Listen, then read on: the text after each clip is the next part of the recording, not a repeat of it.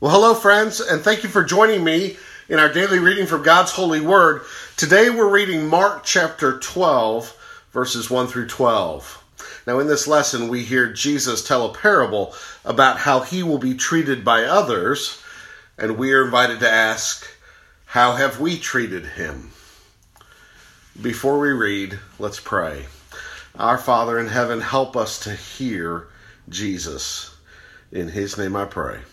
Amen.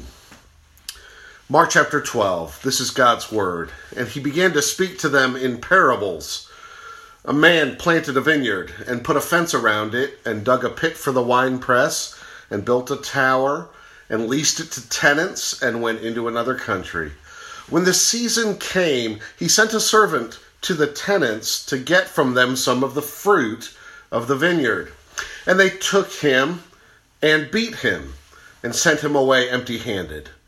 Again, he sent to them another servant, and they struck him on the head and treated him shamefully.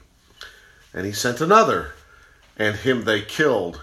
And so with many others, some they beat, and some they killed. He had still one other, a beloved son. Finally, he sent him to them, saying, "They will respect my son." But those tenants said to one another, "This is the heir. Come, let us kill him, and the inheritance will be ours." And they took him and killed him and threw him out of the vineyard. What will the owner of the vineyard do?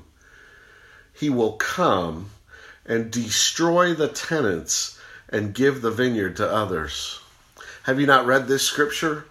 The stone that the builders rejected has become the cornerstone. This was the Lord's doing, and it is marvelous in our eyes. And they were seeking to arrest him, but feared the people, for they perceived that he had told the parable against them. So they left him and went away. Amen. This is God's word. Who is Jesus talking to here? Well, at the end of chapter 11, the chief priests and the scribes and the elders had come to him. These leaders had asked by what authority he came riding into Jerusalem on the colt of a donkey like a Davidic king, and by what authority he cleansed the temple of money changers who had, he said, made it a den of robbers. He had said to them, I won't tell you unless you tell me first if John the Baptist was from God or not. In other words, do you believe John or not? Because John was from God and John knew who I am. But they refused to say, and so he said, I won't tell you. And yet then he tells them this parable. And the parable is so clearly about Jesus being the Son of God that it does answer, though indirectly, the question of his authority. But it is so clear to us because we know the rest of the story. He is the Son who is killed. Well, let's unpack the story a bit and consider its teaching. First, remember all the good which God did for the world. He planted a garden, the Garden of Eden, for his creatures to enjoy and people to have dominion over, to cultivate and bring forth fruit. Adam and Eve ought to have said, "Oh, wow, this is wonderful, thank you." But they tried to take over and manage it themselves, rejecting the owner. Now, even after that, God was merciful. He replanted a garden and put his people Israel there in homes they did not build, with gardens they did not plant. Deuteronomy 8 says, a land of brooks of water, of fountains and springs flowing out in the valleys and hills, a land of wheat and barley, of vines and fig trees and pomegranates, a land of olive trees and honey, a land in which you will eat bread without scarcity, in which you will lack nothing, a land whose stones are iron and out of whose hills you can dig copper, and you shall eat and be full. And you shall bless the Lord your God for the good land he has given you. Well, as for Israel, so too for us, and especially in America full of plenty. God is good, and he has given us everything we have. There is nothing we have that was not given to us by God, and not because we deserve it. We don't. But because he is kind and generous and open-handed and merciful. But what did Israel do?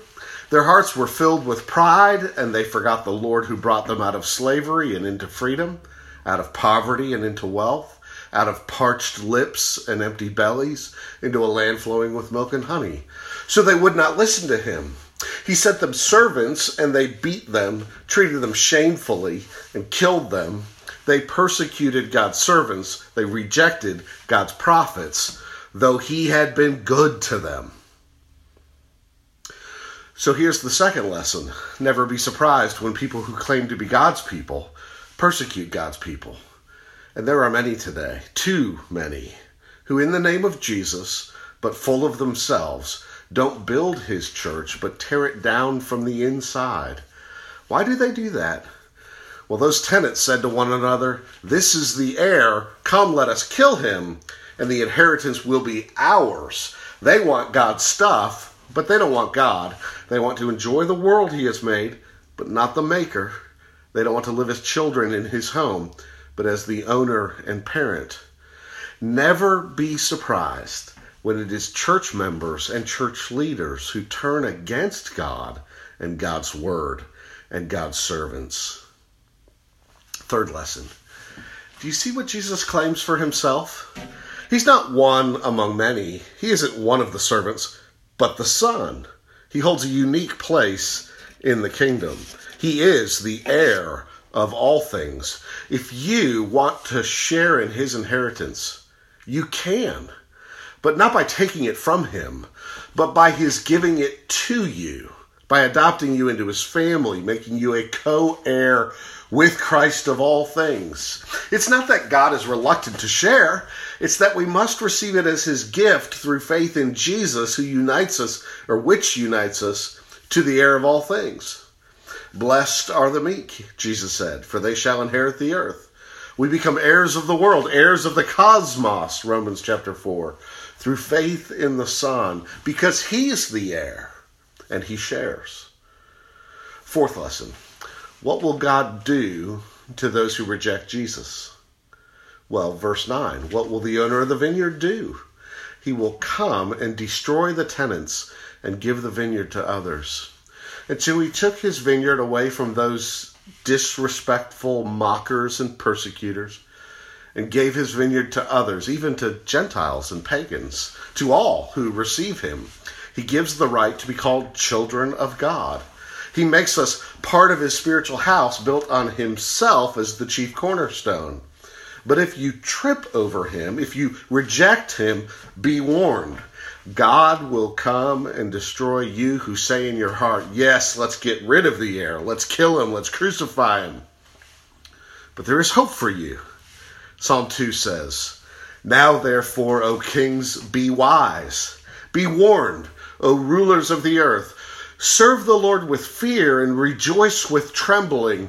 Kiss the Son, lest he be angry and you perish in the way, for his wrath is quickly kindled. Blessed are all who take refuge in him. May you do so. Let's pray. Father in heaven, your Son is the heir. Have mercy on us in his name. And grant that we would be co-heirs with him of all things, for your glory and for our good. In Jesus' name, amen. Well, thank you for listening in, and I hope you'll join me next time.